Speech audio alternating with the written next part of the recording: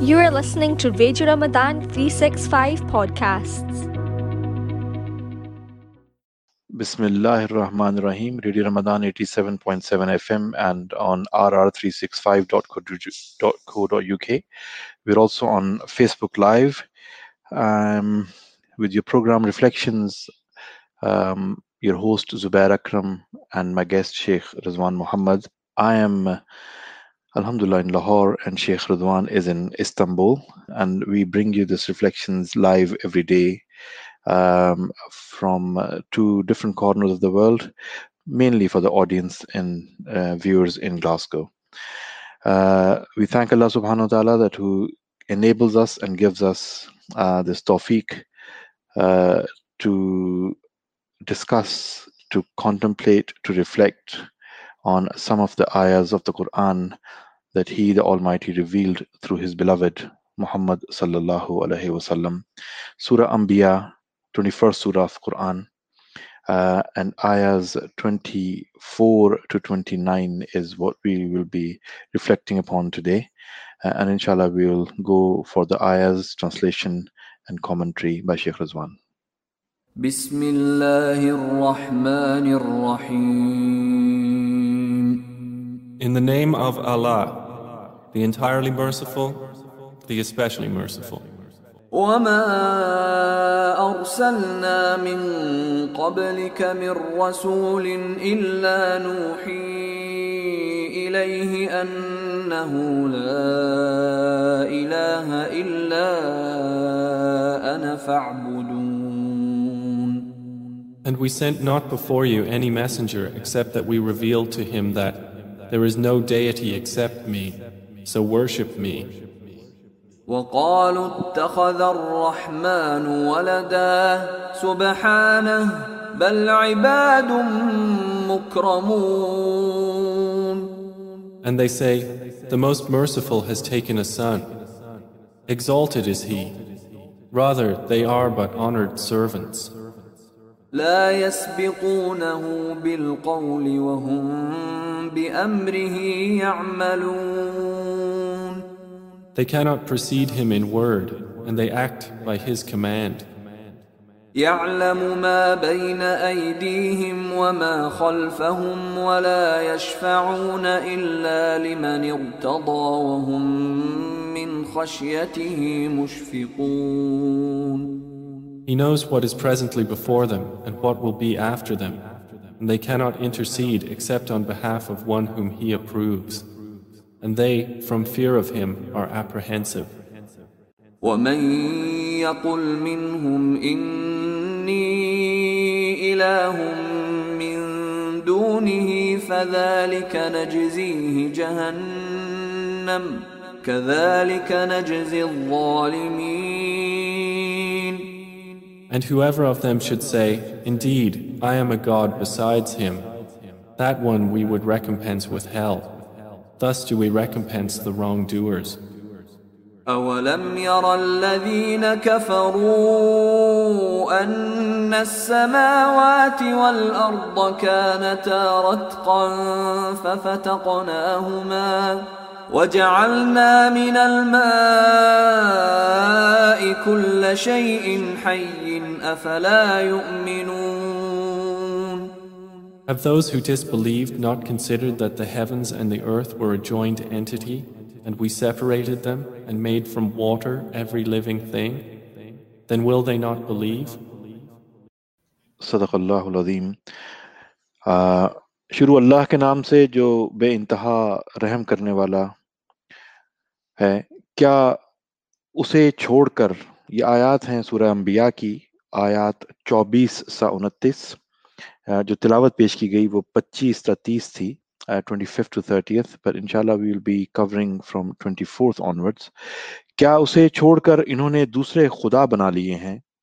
ए मोहम्मद, इनसे कहो कि लाओ अपनी दलील। ये किताब भी मौजूद है जिसमें मेरे दौर के लोगों के लिए नसीहत है, जिसमें मेरे दौर के लोगों के लिए नसीहत है, और वो किताबें भी मौजूद हैं जिनमें मुझसे पहले लोगों के लिए नसीहत थी, मगर इनमें से अक्सर लोग हकीकत से बेखबर हैं, इसलिए मुंह मोड़े हुए हैं। हमने तुमसे पहले जो रसूल भी भेजा उसको यही वही की है कि मेरे सिवा कोई खुदा नहीं, बस तुम लोग मेरी ही बंदगी करो। ये कहते हैं रहमान औलाद रखता है, सुभान अल्लाह, वो तो बंदे हैं जिन्हें इज्जत दी गई, उसके हुजूर बढ़कर नहीं बोलते और बस उसके हुक्म पर अमल करते हैं। जो कुछ उनके सामने है इसे भी वो जानता है, जो कुछ उनसे ओझल है इससे भी वो बाखबर है। वो किसी की सिफारिश नहीं करते बजुज उसके जिसके हक में सिफारिश सुनने पर अल्लाह राजी हो, और वो उसके खौफ से डरते रहते हैं। और जो उनमें से कोई कह दे कि अल्लाह के सिवा मैं भी एक खुदा हूं, तो उसे हम जहन्नुम की सजा दें, हमारे यहाँ जालिमों का यही बदला है। Quite powerful ayats and a lot of discussion, a lot of reflection, inshallah. Assalamu alaikum, Sheikh. Wa alaikum assalam wa rahmatullahi wa barakatuh. Sheikh Surah Anbiya, I felt a little bit lost yesterday. We got into discussions which had the context, but we got into something which probably was a bit stretched from the topic.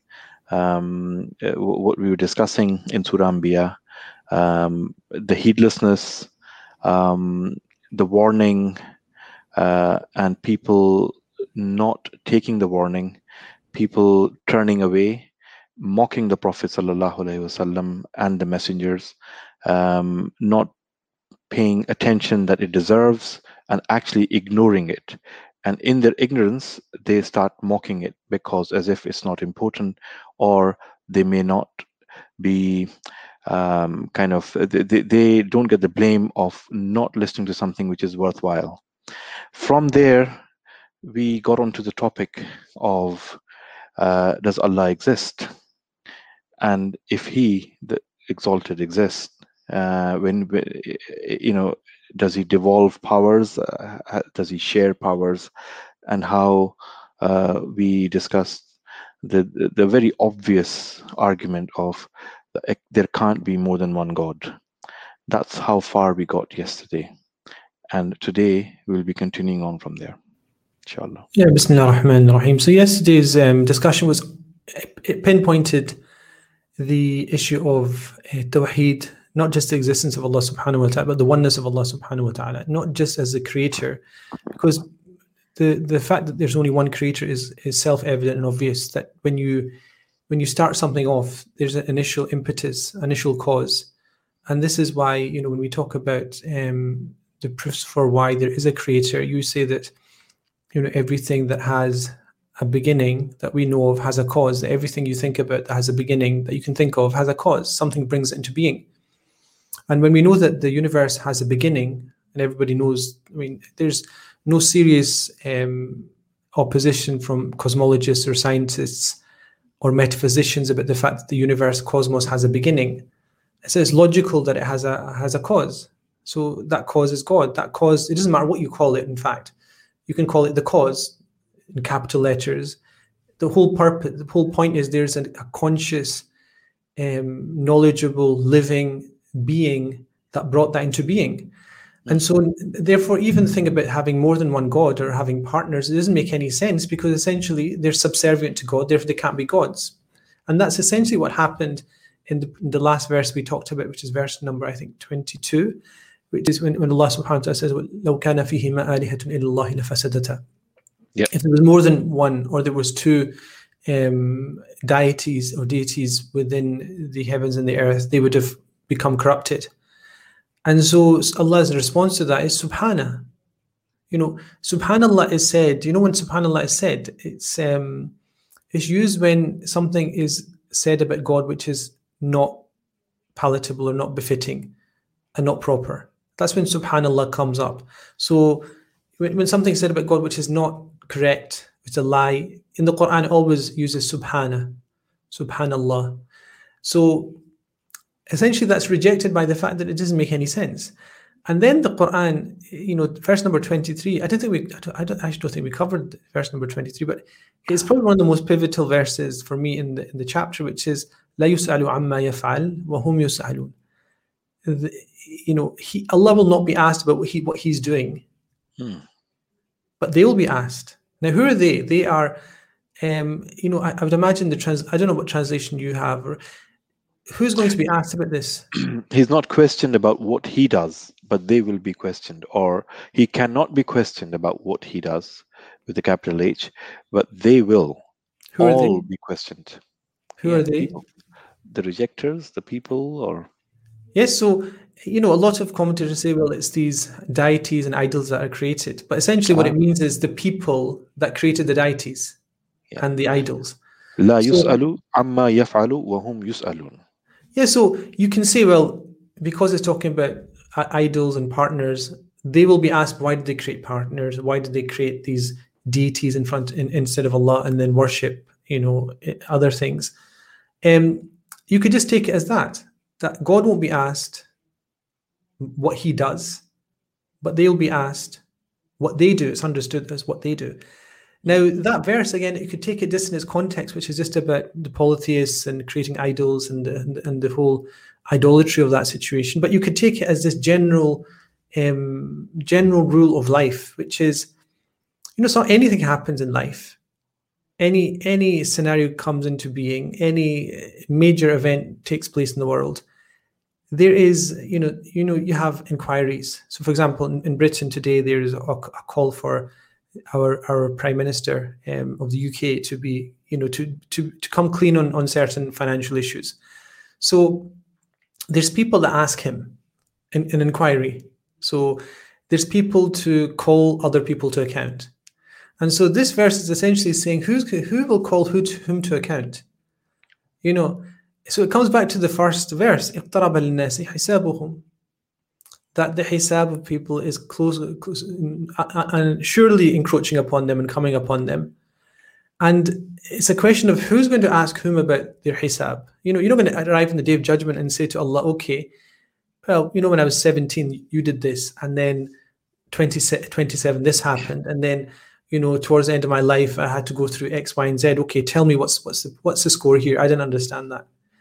It's pretty clear in which direction the questioning comes. In fact, we have no conception of the fact that anyone will even have the audacity to even encroach the topic of asking God.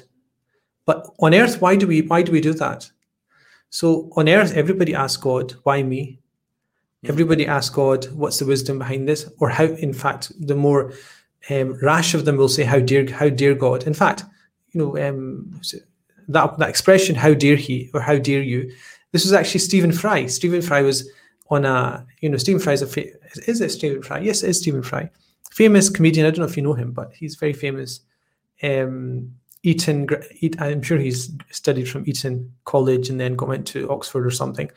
So very privileged, very kind of, and it has this kind of sense of, kind of invincibility, intellectual invincibility about him. And he was asked if does God exist? Said no. And then he was asked, okay, if God did exist and you met him, what would you say to him? And his answer was, in the light of this chapter, it's fascinating. How dare you? So the interviewer said, what's the first thing you'll say to God? And he said, how dare you? How dare you create cancer in children? How dare you create earthquakes? How dare you allow people to murder other people? He went on a whole list of things. How dare you? And the Quran is saying, لا يسأل عما يفعل وهم يسألون. Because there's two things here. One is that even if God is causing suffering and torture within earth, and he has the ability to stop it, and he doesn't, still doesn't give you the prerogative to ask in the sense of accountability. Leave aside the fact that he doesn't. Leave aside the fact that these are things that are just part and parcel of the natural world, because he's a naturalist. He believes in cause and effect. He believes that, cancer in children is caused by carcinogenics that humans produce. So if he had slightly just thought about what he was saying, he essentially is saying, I'm going to ask all these people that created all these chemicals that are in the environment, why did you release them into the environment so that children get cancer? But what did he do? Lack of courage. Look at this intellectual lack of courage. He says, I'll ask God, how dare you? what? How dare you what? Complete the sentence, which is, how dare you give people the ability to make choices and do what they want? And so you're left with the fact that God exists, you exist as a human being with free choice, you have an egg on your face, and in the day of judgment you'll have worse. What's left? Nothing except your own arrogance. And this is the arrogance of the atheist of this age. There's this kind of sense of privileged arrogance that you see constantly within culture and within society and within public life as well. It's almost like the new religion. The public space is a space of atheism. It's not a space of religion at all. Religion has been completely wiped off. The kind of, the public sphere is completely non-existent. And so when Allah says that, it is such a big, universal statement. لا يسأل عما يفعل وهم يسألون. That's the end of, when the paint dries and the pens have been lifted and everything settles, the dust settles. What's going to happen there? What's the headline? لا يسأل عما يفعل وهم يسألون. He will not be asked about what he did. They will be asked about what their choices were. End of story. So whether it's creating idols, whether it's killing, whether it's creating mass genocide, all of these things, you will be asked about it. And what God can be asked about is the wisdom behind why we go through difficulties. The wisdom, not how dare you. And so pre-modern man used to ask God, what is the wisdom? Show us the wisdom behind this. Modern man has the audacity and the arrogance and the downright insolence to say to God, how dare you? That's where we've reached. And so that verse is such an interesting one because it says, stop, everybody stop. And let's just take account of where we are going. Hisab is, you are the one that's going to give the hisab, not God. Isn't it kind of rhetorical? It's not really the gods, G-O-D-S, like small g. The people who ascribe them as gods, people who or subscribe to this they will be questioned. Because those gods don't exist. Yeah, absolutely. There's no existence to them. There's just the materials that make them come into being, or the names that we give them. Yeah. In here, the Quran says that in elsewhere in the Quran, in Surah An-Najm, that these are nothing but names that you and your forefathers have come up with. But they will be questioned. Are the people who invent this are the ones who will be questioned? Yeah, there's that, and there's also other verses of the Quran in which they talk about the everything, what you and what you worship will be the wood of and the fuel of fire, the fire of hell, which means some people worship prophets, and so some people ask, well, does that mean the prophets will be no? Will they be then punished? No, they won't be. They will be asked about what did you say to these people that made them take you as idols or gods or whatever. So the whole point is, at the end of the day, it goes back to the person doing the act, not the innocent party. So if somebody says about me, I did something, okay, and it happened to be untrue, you're going to question the person that made it up. You're not going to question me. And if there's a fine or some kind of judgment on a person, it's not going to be me because somebody said something about me. It's going to be the person that invented it, or at least we would imagine in a sane society that would be the way that people think. But unfortunately, that's not the way people think. And so this verse, I think, is a fascinating verse number 23, because it comes up in lots of discussions in Islamic theology and thinking. And then the rest of the verses are essentially about taking idols and setting up partners with Allah subhanahu wa ta'ala, and when people have no right to do that at all. So Allah subhanahu wa ta'ala, he says that what? Have they adopted deities other than him? Say, O Messenger, if so, present your proof. But look, here is the book. Those who are in my company follow, and those and there are the books that those who came before me followed, whereas they have nothing to do with knowledge, so that they might know the truth. This is why they turn away from it in aversion. In other words, the truth is backed up by revelation and previous scriptures. But as for these people, mu'ridun. They just turn back in aversion.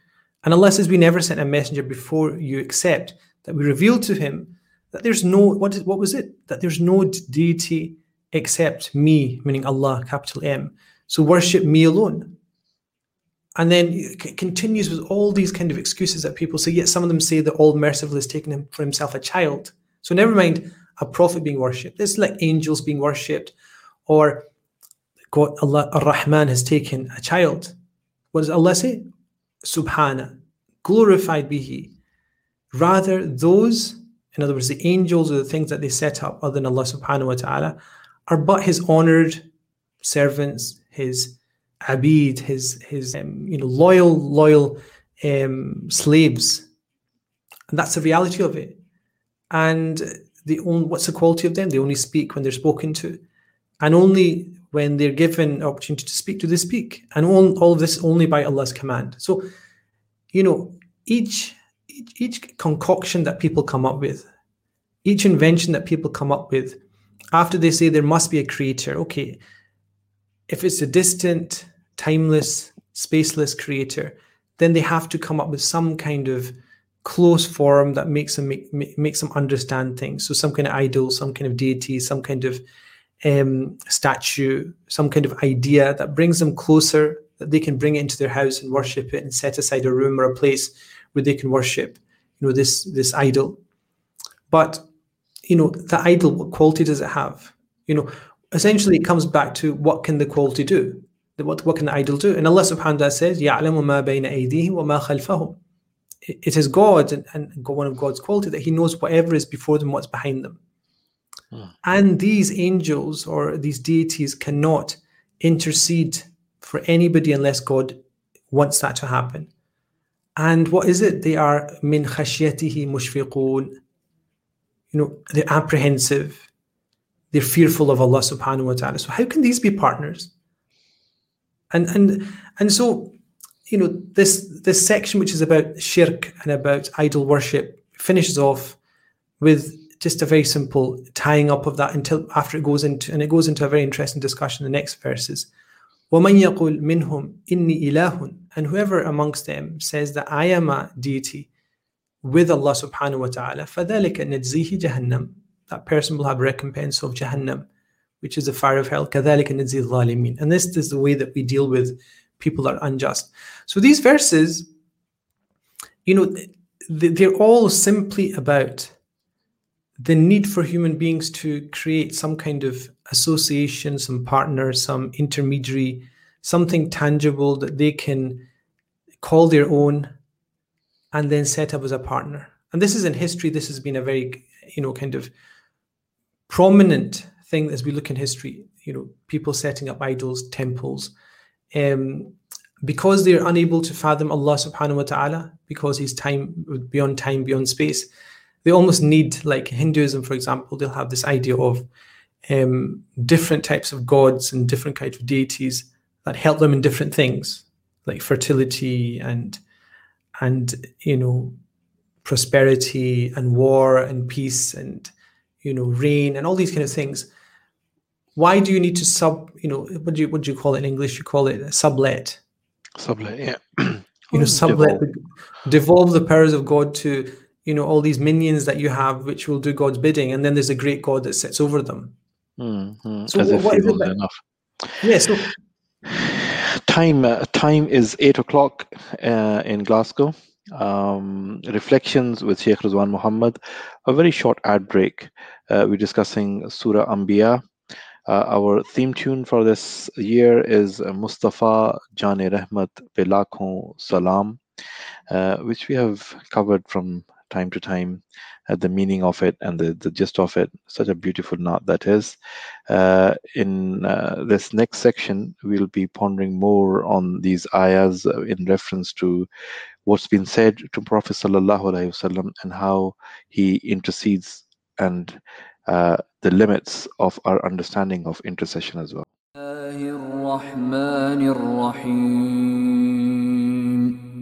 In the name of Allah, the entirely merciful, the especially merciful.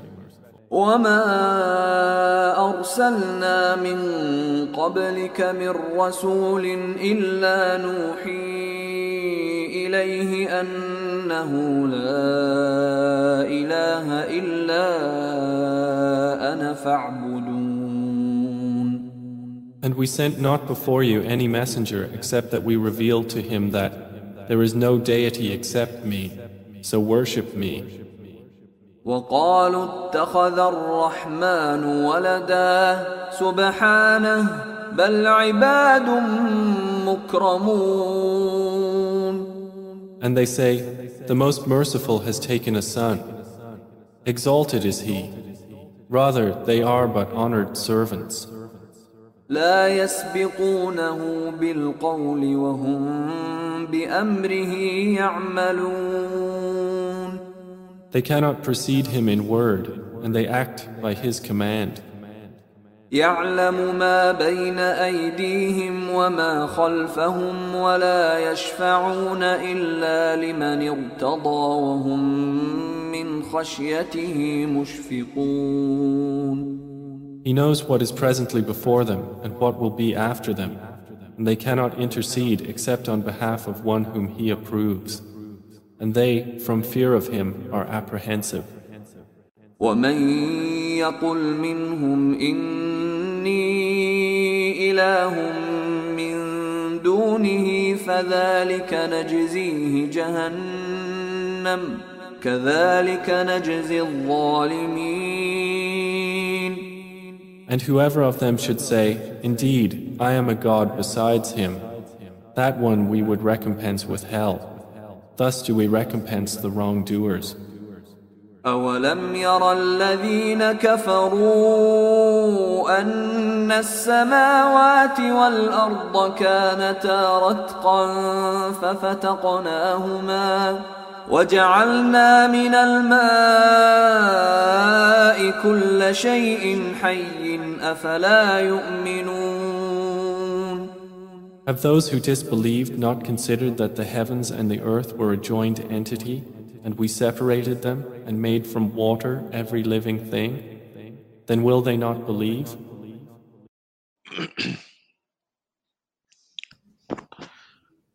सदक़ल्लाहुल अज़ीम। सामीन radio Ramadan 87.7 FM से जो इस वक्त आप Facebook live और हमारी website rr365.co.uk से भी सुन और देख रहे हैं प्रोग्राम रिफ्लेक्शंस। मैं हूं आपका होस्ट ज़ुबैर अकरम और मेरे साथ मेरे मेहमान हैं जनाब शेख रिजवान मोहम्मद। हम सूरा अंबिया की आयत पे शेख से कमेंट्री ले रहे हैं और अब तक तकरीबन 29 आयत 11वें रमज़ान मुबारक तक हम यहाँ तक पहुँचे हैं और आज की आयत का तर्जुमा दोबारा से इस ब्रेक के बाद आपके सामने रखते हैं और कुछ यूं है कि क्या उसे छोड़कर उन्होंने दूसरे खुदा बना लिए हैं। ए मोहम्मद सल्लल्लाहु अलैहि वसल्लम इनसे कहो कि लाओ अपनी दलील, ये किताब भी मौजूद है जिसमें मेरे दौर के लोगों के लिए नसीहत है। And I will come back to Sheikh with this के जिसमें मेरे दौर के लोगों के लिए, पीपल ऑफ माई ईरा, वो किताबें भी मौजूद हैं जिनमें से मुझसे पहले लोगों के लिए नसीहत थी, मगर इनमें से अक्सर लोग हकीकत से बेखबर हैं, इसलिए मुंह मोड़े हुए हैं। हमने तुमसे पहले जो रसूल भी भेजा उसको यही वही की है कि मेरे सिवा कोई खुदा नहीं, बस तुम लोग मेरी ही बंदगी करो। So Sheikh, this idea of that this is for the time, it's not, it appears what's been emphasized, it's not timeless, it is for this time. Yeah, so you're asking about verse number 24.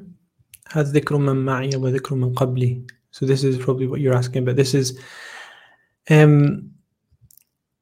so I think you have to understand the verse, well, the section in the context. So this is a small phrase in the verse itself. So before it says that are they going to take idols besides Allah subhanahu wa ta'ala? And Allah says, قُلْ هَاتُوا بُرْهَانَكُمْ. It says to them, it's almost like they're doing something and then you say, okay, prove it. And then you're expecting proof. You're expecting them to say, okay, here's the reason why we can take an idol or take some kind of interceder between ourselves and God. And because nothing comes out of that, what you have to understand in Arabic, you have something called hadaf, which I don't think you have in Urdu, you don't have it really in English either. يعني هدف يعني छुपा हुआ. छुपा It's hidden. yeah, it's implied and understood. Yeah, है ही नहीं वहाँ पे ना, लेकिन it's understood. It's understood, but sometimes not understood. So in Arabic, it's done even when some people might not understand it, but it should be understood. It's like you have to understand the dynamics of the language to understand something's happening. In fact, today I was reading an article by an atheist from Pakistan, actually, and he was saying, one of the reasons I don't believe in the Quran is there's no humor in it. There's no jokes in it. Doesn't make you laugh. So I was sitting there, I was thinking, Kambacht. First of all, the word Kambacht. Like it was a lovely article with lots of big words and all the rest of it. The guy thought he was very intelligent. And then I was sitting there thinking, does he even understand what humor is? Humor is part of a context. Like, for example, if I say something about, say, people who are, just think of somebody I can mock. What they do nowadays, they no platform you, which means that they tell people that you cannot speak in public. You have to resign. You have to do all these things. Now, if I say it as a comedian, and it's clear the way I'm saying it is like a joke or a comedian, then there's always a comedian he's saying as a joke. Humor is based on the context and the tone that you're using, and it's based upon the interaction with a person. Unless the Quran was a book of jokes, knock, knock, who's there? Truth, who? You can't, how can any religious book have jokes like that? It doesn't. Does it have humor? It has things that it does make you smile. It makes you sometimes laugh because it is mocking. Because sukhri, I've got a PhD in Arabic language on sukhriya, which is the use of sarcasm in the Quran. So sarcasm is a type of humor. It's actually, sarcasm is considered to be the highest form of humor by Greek philosophers. So this poor person was arguing that maza nahi aa raha Quran parkar. There's no mirch masala, there's no sweet kind of jokes. There's nothing that I can sit back and have a whiskey and then just have a good laugh. Yeah, subhanallah, this is not a book that's there to joke. And so the reason I'm mentioning this is because, when you said, your question was such a general question that, the Quran is for, I think from what I remember now is that it's for all times and all places, or it's about this time. But remember, this verse is coming up and saying they're doing this, which is worshipping idols. And the Quran says, bring your proof. And in brackets says, and they just looked and were silent.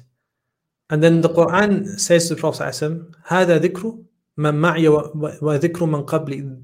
I have the proof, which is, I have the proof of what is here with me and amongst me, and I have the proof and the religious sources and the scripture of the people before me, none of whom said that take idols from angels or from pieces of stone and pieces of wood. In other words, this is actually specifically about the response to the polytheists who could not answer the question, give me proof of why you're worshipping idols. The Quran is saying basically, look, we have the proof. Yeah. Sorry? So the Quran is saying, O Muhammad okay, or have they taken gods beside him? Say, O Muhammad, produce your proof. This Quran is a message for those with me, and the message. So see, the thing is, if somebody me. read this, yes. So the people, if you read this in translation, they would almost impossible for them to make a link between what I've said and what's in the English, or even the Urdu or whatever, because it's understood the dynamics of the Quran is such. In fact, somebody texted me last night quite late about two words in the Quran, udhran aw nudhra, in Surah Al-Mursalat, I think verse number, it's in the first section. And he said, what does it mean? I'm confused. And I said, just look at the translations. And he sent me 6 translations. All of them were wrong. All of them missed the whole point of the verse, which is either or.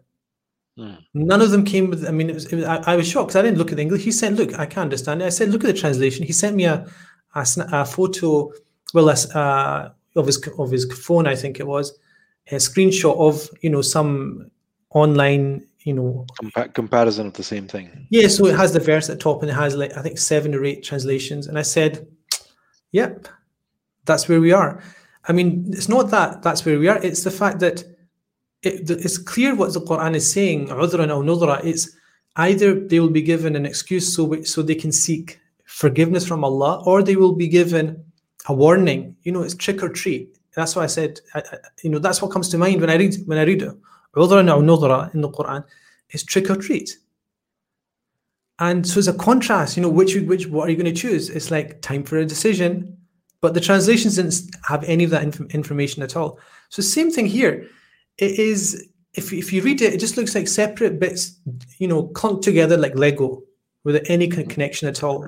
Whereas if you look at it and you think and you ponder, it's actually a very dynamic, tense conversation between the polytheists who all of a sudden, I don't know what's happening here, I'm sorry, blah, blah, blah. And then the Quran's saying to the Prophet ﷺ and telling them, as for us, we have the proofs of this time that we're living in, and we have all the scriptures going back, and none of them say anything about polytheism. None of them say anything about worshipping or taking gods beside Allah, or setting up a prophet as a son of God, for example. None of them do that. Like, where's the proof? The Quran says, Hatu burhanakum, provide your evidence. And then what does it say after that? Bal aktharuhum la ya'lamun al-haq. But most of them don't even know truth. Not the truth, but it's like what truth is. Truth is the battle between one side and another, in which clearly one is correct. فَهُمْ مُعْرِضُونَ. And the result, the psychological result of that is, what happens? You go in a huff in English. You say, we turn away angrily or out of disregard or arrogance. Yeah. You've lost the fight, and you just throw your, what they do is the children, they throw their dummy and, go into a wee huff. It's this verse, I don't know why you picked up, but it's such a dynamic verse that's lots of images come up when you're listening to it, because you can see the face of the polytheist challenged and just running away from the battle. And so I know I don't know what your question initially was, but it wasn't this. I guarantee it wasn't that. I don't know. It's like, it's evident, but still that raises the question that Quran. Okay, what they call in Urdu is Shane Nuzul, right? Yeah. So why is it revealed? Why it's revealed, but to understand why it was revealed, also kind of dictate that we need to understand what is it in it for me. Both are important. I could understand in the context is revealed, the story is been told at the time, but then we also know that the book is timeless. Book is for me as well. Okay, so what you do there is you first of all you find out exactly what was happening when this was revealed, because that gives you an insight into, as Ibn Daqiq al-Eid said, it gives you an insight into the wisdom of the Quran, because you can tell why this verse came where it was and why it was placed next to other verses. And so at least you can try and live as much as possible, time travel into the place and see what's happening. Okay, so once you've done that, which is Shan al-Nuzul, as you said, Asbab al-Nuzul, which is the reason why things are revealed, then you say, okay, what is the basic rules, what's the basic lessons coming out of that specific thing we saw? So imagine, I'm trying to think something happened today. Anything happened today in my life? So I can use an example, because I was in the house all day, homebound because of lockdown. So lots of noise because some house kind of like building work next door. No, today, alhamdulillah, it's been the workers have been away. Okay. So usually I get woken up at they work from alhamdulillah really well here. 7 o'clock in the morning, they've got their drills and hammers out. So my point was, you get into the nitty gritty of what's happening at the time, so you understand exactly what the dynamics, the movers and shakers are, who they are, who the characters are in this discussion, and then what you try and do is, what you said, what's in it for me? So what's the take-home lesson? Yep. So in tafsir, you would say the khulasa. Yeah. Like the nichor in Urdu as well, isn't it? Yeah. Khulasa, nichor, or So then that's where the Quran tells you to do tadabbur. Because, finding out who was involved and what was happening and who said what is not tadabbur. That's just research. That's just, looking up a book and finding out, okay, what's this revealed about? When was it revealed? Who do we know who these people were who were worshipping? What were they worshipping? That's easy. That's just, you can get your apprentice to do that. It's like if you're working, I know a lot of authors, in fact, let's see who was it? A very famous scholar in Damascus who wrote the book Fiqh al-Islami wa Adillatuhu. Actually, it's gone from my mind actually. And he also wrote a massive tafsir called Siraj al-Munir, which is like 40 volumes. He didn't write it. What he did is he had his students collect information, and he just went over with his own reflections, and then reordered things, and focused and took out the elements that he wanted to have. And a lot of people do that nowadays. A lot of people, yes. A lot of names come to mind. Exactly. So people that have written thousands of books, and essentially what they have is a system in place where they have people that know what their teacher or whatever wants to check or look at. They search it and they bring it to him, and he says, okay, isko yahan dale. Doesn't mean the person is Urdu, this guy is not Urdu. I'm saying, put this here, take this out, put this here. I'm trying to think who this person, it's such an obvious name, but it's gone from my mind. The point is, everybody can collect that information. There's not everybody, many people, hundreds of people could do that. Yeah, literature review is different from actually coming to a conclusion. And then the thing of looking at it and then taking out what is useful, what's not, that takes experience, insight. It takes a lot of dedicated work over years and years, that those 100 people will never know, why did you tell us to take this out and put this here or leave this in or that. When you find out the details of the Quran, the purpose and the process of each individual is tadabbur, which is to reflect. When the penny drops. Yeah, reflecting and saying, what's in this for me? So your thing of what's in it for me is essentially, every person will have 5 or 10 points they could bring out of this. I guarantee you bring people around, once I've explained the chapter, the verse itself, and I've said, okay, what did you get out of it? I could have probably 20 answers. 10 of them will be fantastic. And essentially, they'll come from their own experience, which will be universal principles that are upheld by this verse. And one of the most basic ones is the utility of truth and the futility of falsehood. The fact that there is such a thing as true and false. Nowadays, we live in a culture which is actually, if you ask me what's the most pernicious, dangerous aspect of modern culture, it is relativism. That everybody's got some sort of truth, and everybody lives and let lives, and there's no opportunity for anybody to claim truth anymore. You just have parts of truth, and you have your own truth and all this kind of mumbo jumbo. At the end of the day, there's certain things that are observable, measurable. There's certain things that can be debated and argued to a conclusion. And we're not allowed to do that anymore. All we're told is ideology is what's important. You have to subscribe to the ideology. You have to accept what's in fashion and vogue as being the gospel truth, pardon the pun. But it's the gospel truth now that you have to go with what culture and celebrities and society wants you to believe. And what's the victim? Truth. Because the Quran says here, قُلْ هَاتُوا بُرْهَانَكُمْ. Give us your proof. And I could come up with a dozen examples of this in modern culture now. I don't want to do it because I'll get banned. But the point being that there's a lot of things you can't talk about with any honesty anymore. Not because you can't say it, but modern culture is so intolerant that it will not tolerate you saying it. And at the head of that is religious, a religious community expressing their right to say what's in their scripture. What's in the Quran, teaching it as it is, without fear of being banned from speaking in public, for example. That's a real threat. Yeah. And so this culture that we live in, which says it posits itself as being so tolerant and inclusive, is actually intolerant.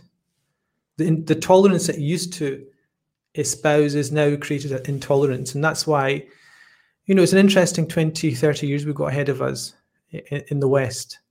Not for Muslims, but I think just for society in general, where, the tensions that were there, I think they're going to, alhamdulillah, or, in Turkish we say Allah korusun, may Allah protect us. Allah Kurusun. 8:48 is iftar today. Time just now is 8:26, and I'm going to move on to the next two ayahs, and I've got something in my mind that I want to discuss. But let's take the translation and commentary. لا يسبقونه بالقول وهم بأمره يعملون يعلم ما بين أيديهم وما خلفهم ولا يشفعون إلا لمن ارتضى وهم من خشيته مشفقون. صدق الله العظيم. अल्लाह अकबर. उसके हुजूर बढ़कर नहीं बोलते और बस उसके हुक्म पर अमल करते हैं. So this is a quality of the people who are subservient Ibadur Rahman or the prophets. This is what I want to understand. Who are these people Allah subhanahu wa ta'ala speaks about? This is angels. This is about angels. Okay. So जो कुछ उनके सामने है इसे भी वो जानता है और जो कुछ उनसे ओझल है इसे भी वो बाखबर है. वो किसी की सिफारिश नहीं करते बजुज उसके जिसके हक में सिफारिश सुनने पर अल्लाह राजी हो और वो उसके खौफ से डरे रहते हैं. सदक़ल्लाहुल अज़ीम. जी Sheikh. Yes, what's your question? Let's have your comment first.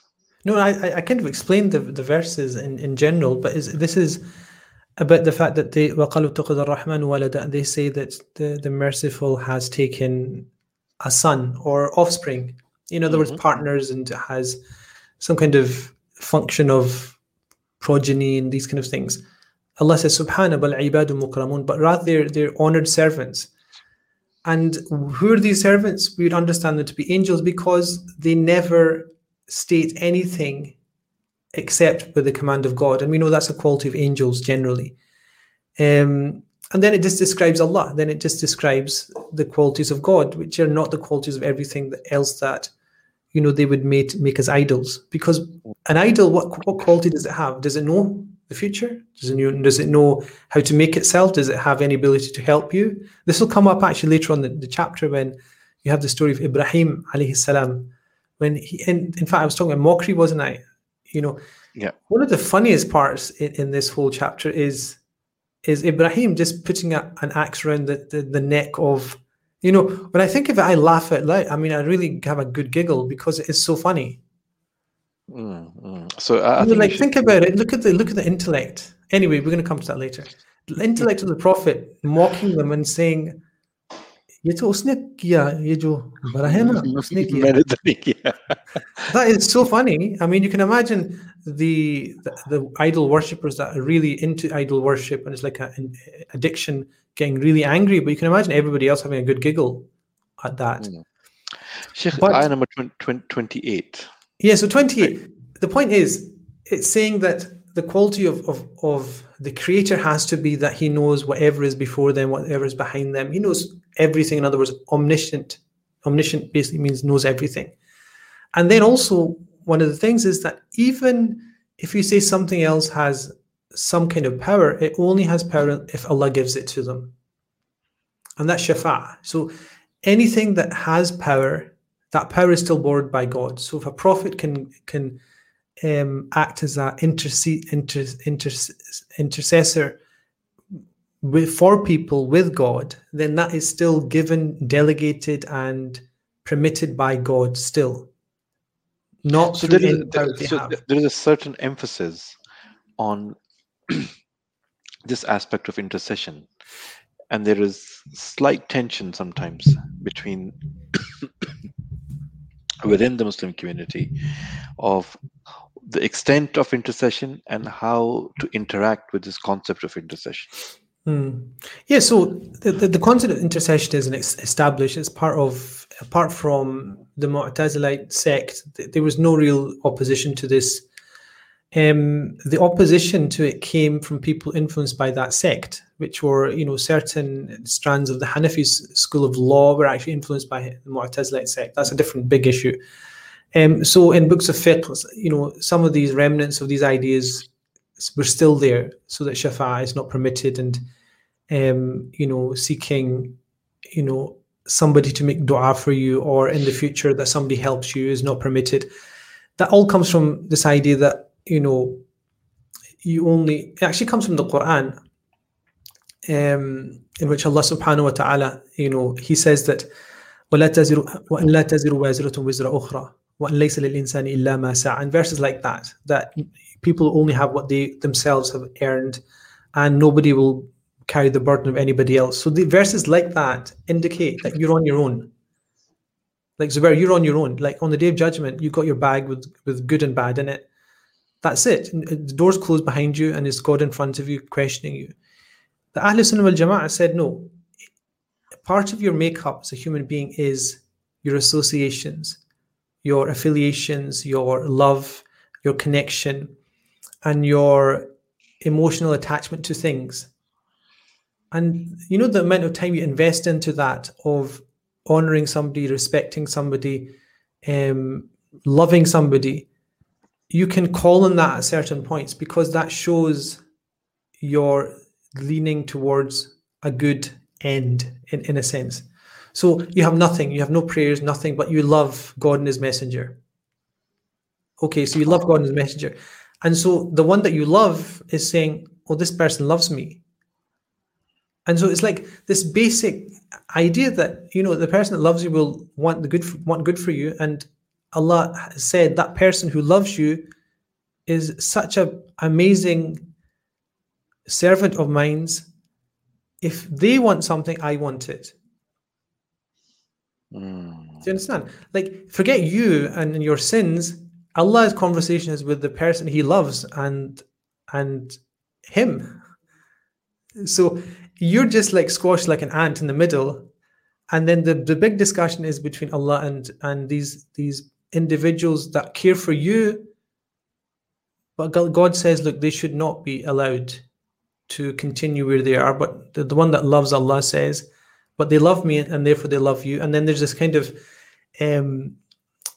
quite interesting, amusing situation where you're kind of sweating, and then you're being let off. It's almost like being in a passport office in Istanbul when your visa has been refused or something like that, or residency has been refused. It's like you have no power, but somebody comes and helps you, And so this is shafa'ah. Shafa'ah is essentially a situation where one of the awliya or one of the prophets, or they intercede and they speak on your behalf.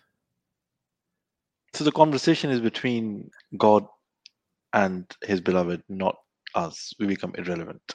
Become irrelevant because, it's what your connection was to the one that's beloved to God, which is important here. Bashir kahiye, Nazir kahiye. Yeah, so that's it. And so the Prophet ﷺ said in the Hadith Qudsi, which is the words of God, or the meaning which are expressed by the Prophet ﷺ, which are the words of the Prophet ﷺ, but from Allah subhanahu wa ta'ala directly, which is وَلَئِن سَأَلَنِي لَأُعْطِيَنَّ. And if this special person was to ask me, I would give them it. وَلَئِنْ اسْتَعَاذَنِي لَأُعِيذَنَّ. And if they were to seek protection from me, not just for themselves, but for other people, لَأُعِيذَنَّ, I would grant them the protection. So God has promised a person who is worshipping and subservient and true and sincere to his worship of God, or her worship to God, that person can then ask for other people to be pardoned.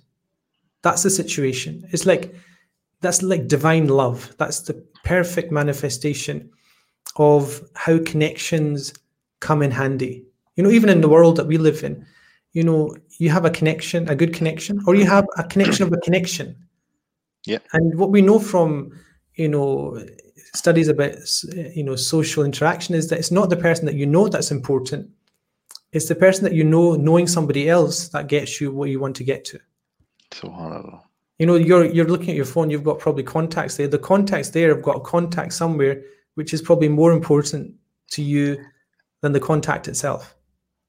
What I'm looking at is the name of the Prophet ﷺ, which I want from you to comment on. जिसमें अल्लाह के नबी सल्लल्लाहु सिफारिश करेंगे. What's the name? Sahib al-Shifa. Sahib This is al-Shifa. called Sahib al-Shafa. This is not a Shafi'. You can say Shafi', but you can also say Sahib al-Shafa', the one that is given the status, station of interceding. But Shafi is also a name of Prophet. Shafi' is also the name of the Prophet, Shafi', which is the one that intercedes. But there's a specific name which is called Sahib al-Shafa'a, which is the person invested with the status of interceding, which is a special one. So Shafi' is many people. You may be a Shafi'. Your parents may be a Shafi'.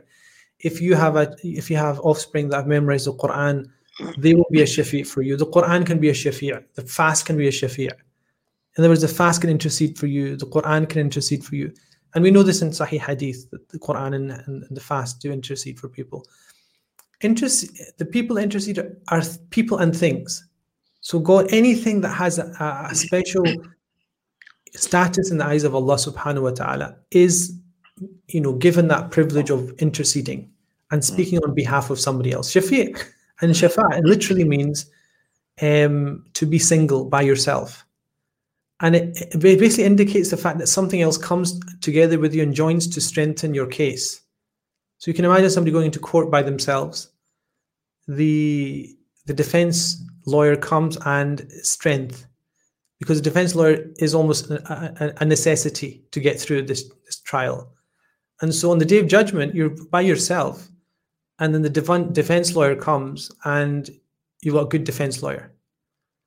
So the concept that Allah is near, is close to our jugular vein, हमारी शहरक से करीब, Allah listens to you, your cries and your du'as, and requires no one but you and Him. But then we also need someone. No, it's not that there's nothing's needed except you and Him. That is a misunderstanding of Tawheed, because there's also this thing, if God Himself has said that it's almost like creating a richer religious experience, a deeper religious experience, which is to approach Allah subhanahu wa ta'ala. You have to go through things like the word of God, which is the Quran. Like in Ramadan, how do we come close to God? We come to God through reciting the Quran, which is what is the word of Allah subhanahu wa ta'ala. We approach God by going to a masjid, for example, and we approach God by turning in a specific direction, and we approach God by doing specific actions. The actions are not God. The book itself is not God. The masjid is not God. These are all what we call wasa'il, which are means and associations that we use to approach Allah subhanahu wa ta'ala. So, a person, it's famous hadith with 7 people given a shade on the day of judgment. In a day there's no shade except the shade of God. One of them is رَجُلٌ قَلْبُهُ مُعَلَّقٌ fil masajid, a person whose heart is attached or dangling within the mosque. Fil masajid or bil masajid. It's either he's attached to mosques or is attached in mosques. Meaning his heart is attached to a place that's beloved to God. And because of that, what does the Prophet ﷺ say? This is one of the 7 people who will be shaded from the shaded in the day of judgment. On the day there's no shade except the shade of Allah subhanahu wa ta'ala. Because of what? Think about it. It's because the fact they're attached to a place of worship that God has seen as being honored on earth. And so all of our worship is through an intercedary. It's all through a means. And if Allah subhanahu wa ta'ala Himself says, approach through this means, then how can you then reject it? By fasting, by praying. These are all things that help us do that. Otherwise, how would you approach Allah? Like, what would you do? You would just sit and speak and speak and speak. But God wants you to do it through certain things. Our dua should be that may our Prophet become our intercessor on the day of judgment. Absolutely. Came to see the Prophet sallallahu alaihi wasallam. I mean, any Muslim, I would imagine, that didn't say that would He's in trouble. startle me. It would really. If I ever met a Muslim who said that what you just said, I would like really kind of be taken aback, because I'm thinking, what mind mentality? No, as Imam Shafi'i says, بأي كتاب أم بأي سنة ترى حبهم عار عليا وتحسبوا. You know, with which book and which sunnah? You know, basically, where did you get this from? Where did you concoct this idea of religion where you've taken the Prophet ﷺ out of the whole equation? Like, which religion is this? Like, which book, which Quran, which sunnah, which scripture? Tell me about it, because we'd love to know. Because by consensus among Sunni scholars at least, and also among Shia scholars as well now, the shafa' of the Prophet ﷺ is a reality in this life and the hereafter. In this life and the hereafter. In this life and the hereafter. Tell me. It's a reality. It's not you. I mean, it's just ingrained within our tafsir literature, in the hadith literature, in the literature of our theology. Apart from the Mu'tazilites, everybody accepted that there's an idea of shafa'ah, which the Prophet ﷺ will seek forgiveness for his community. Not just the Prophet ﷺ, but other people will seek forgiveness and so how do I do it? How do I do it in this life, for this life? So, I mean, the greatest, practicalities of this are to follow. I mean, misconceptions come out of the fact that you think it is to do with asking. That's one aspect of it, which is to ask Allah to, what do you say after adhan? This is why I'm so confused about this whole situation. What happened? I'm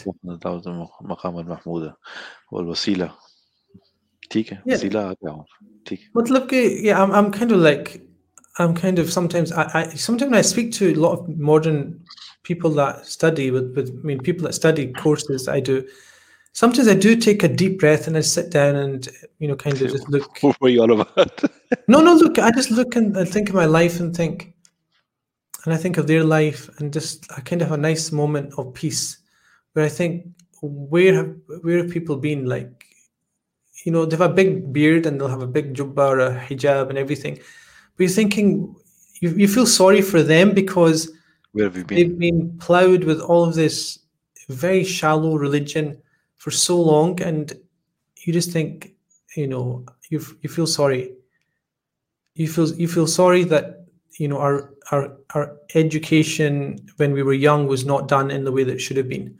Because it's basic, it's everywhere. Like after the adhan, you basically ask for this shafa'ah, you ask for the wasila, you ask for maqam al-mahmud, which is a place where, essentially the person who has it has the quality of interceding. And the Prophet said, shafa'ati li ahli al-kaba'ir min ummati. My intercession is specifically and in its most focused for the people that commit major sins from our community. Major sins.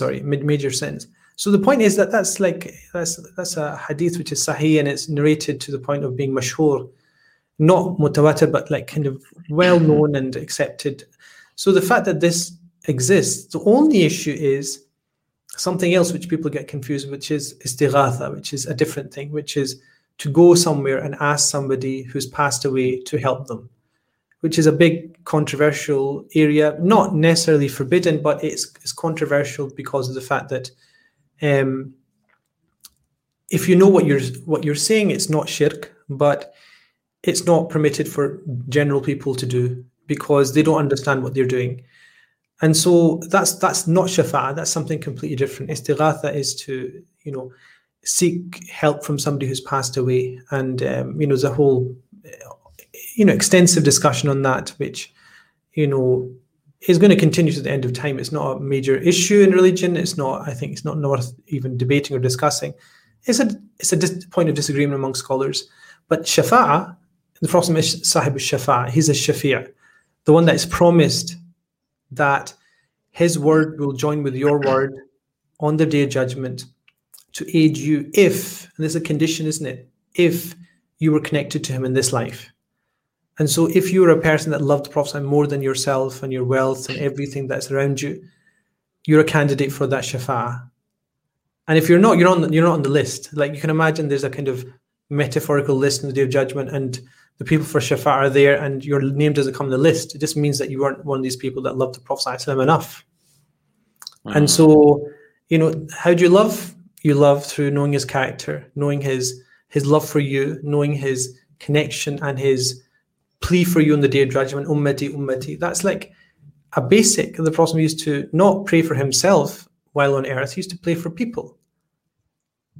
Like when he used to stand up for tahajjud and night prayer, until the point that his blessed feet became swollen. It was for us, not for essentially for him, except to underline his station as being a grateful servant.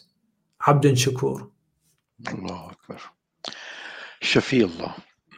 So Shafaat, for me, what I've learned today is more than what I knew about the concept of Shafa. Shafa is not just the image I had before this conversation, that Shafi Allah, Allah's messenger, will be our Shafi on the day of judgment.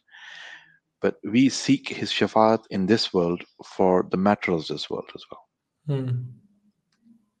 That's something that we need to continue thinking about. And we leave people with this thought that our faith isn't complete until we love our Prophet ﷺ more than everything else, and have this firm belief that he is the one who's going to intercede on the day of judgment, and he is our intercessor in this world for the matters of this world as well. Until tomorrow, 7:30. Assalamu alaikum. And we leave you with this little track followed by Adhan. 8:48 is Iftar today. Assalamu alaikum. Wa alaikum salam.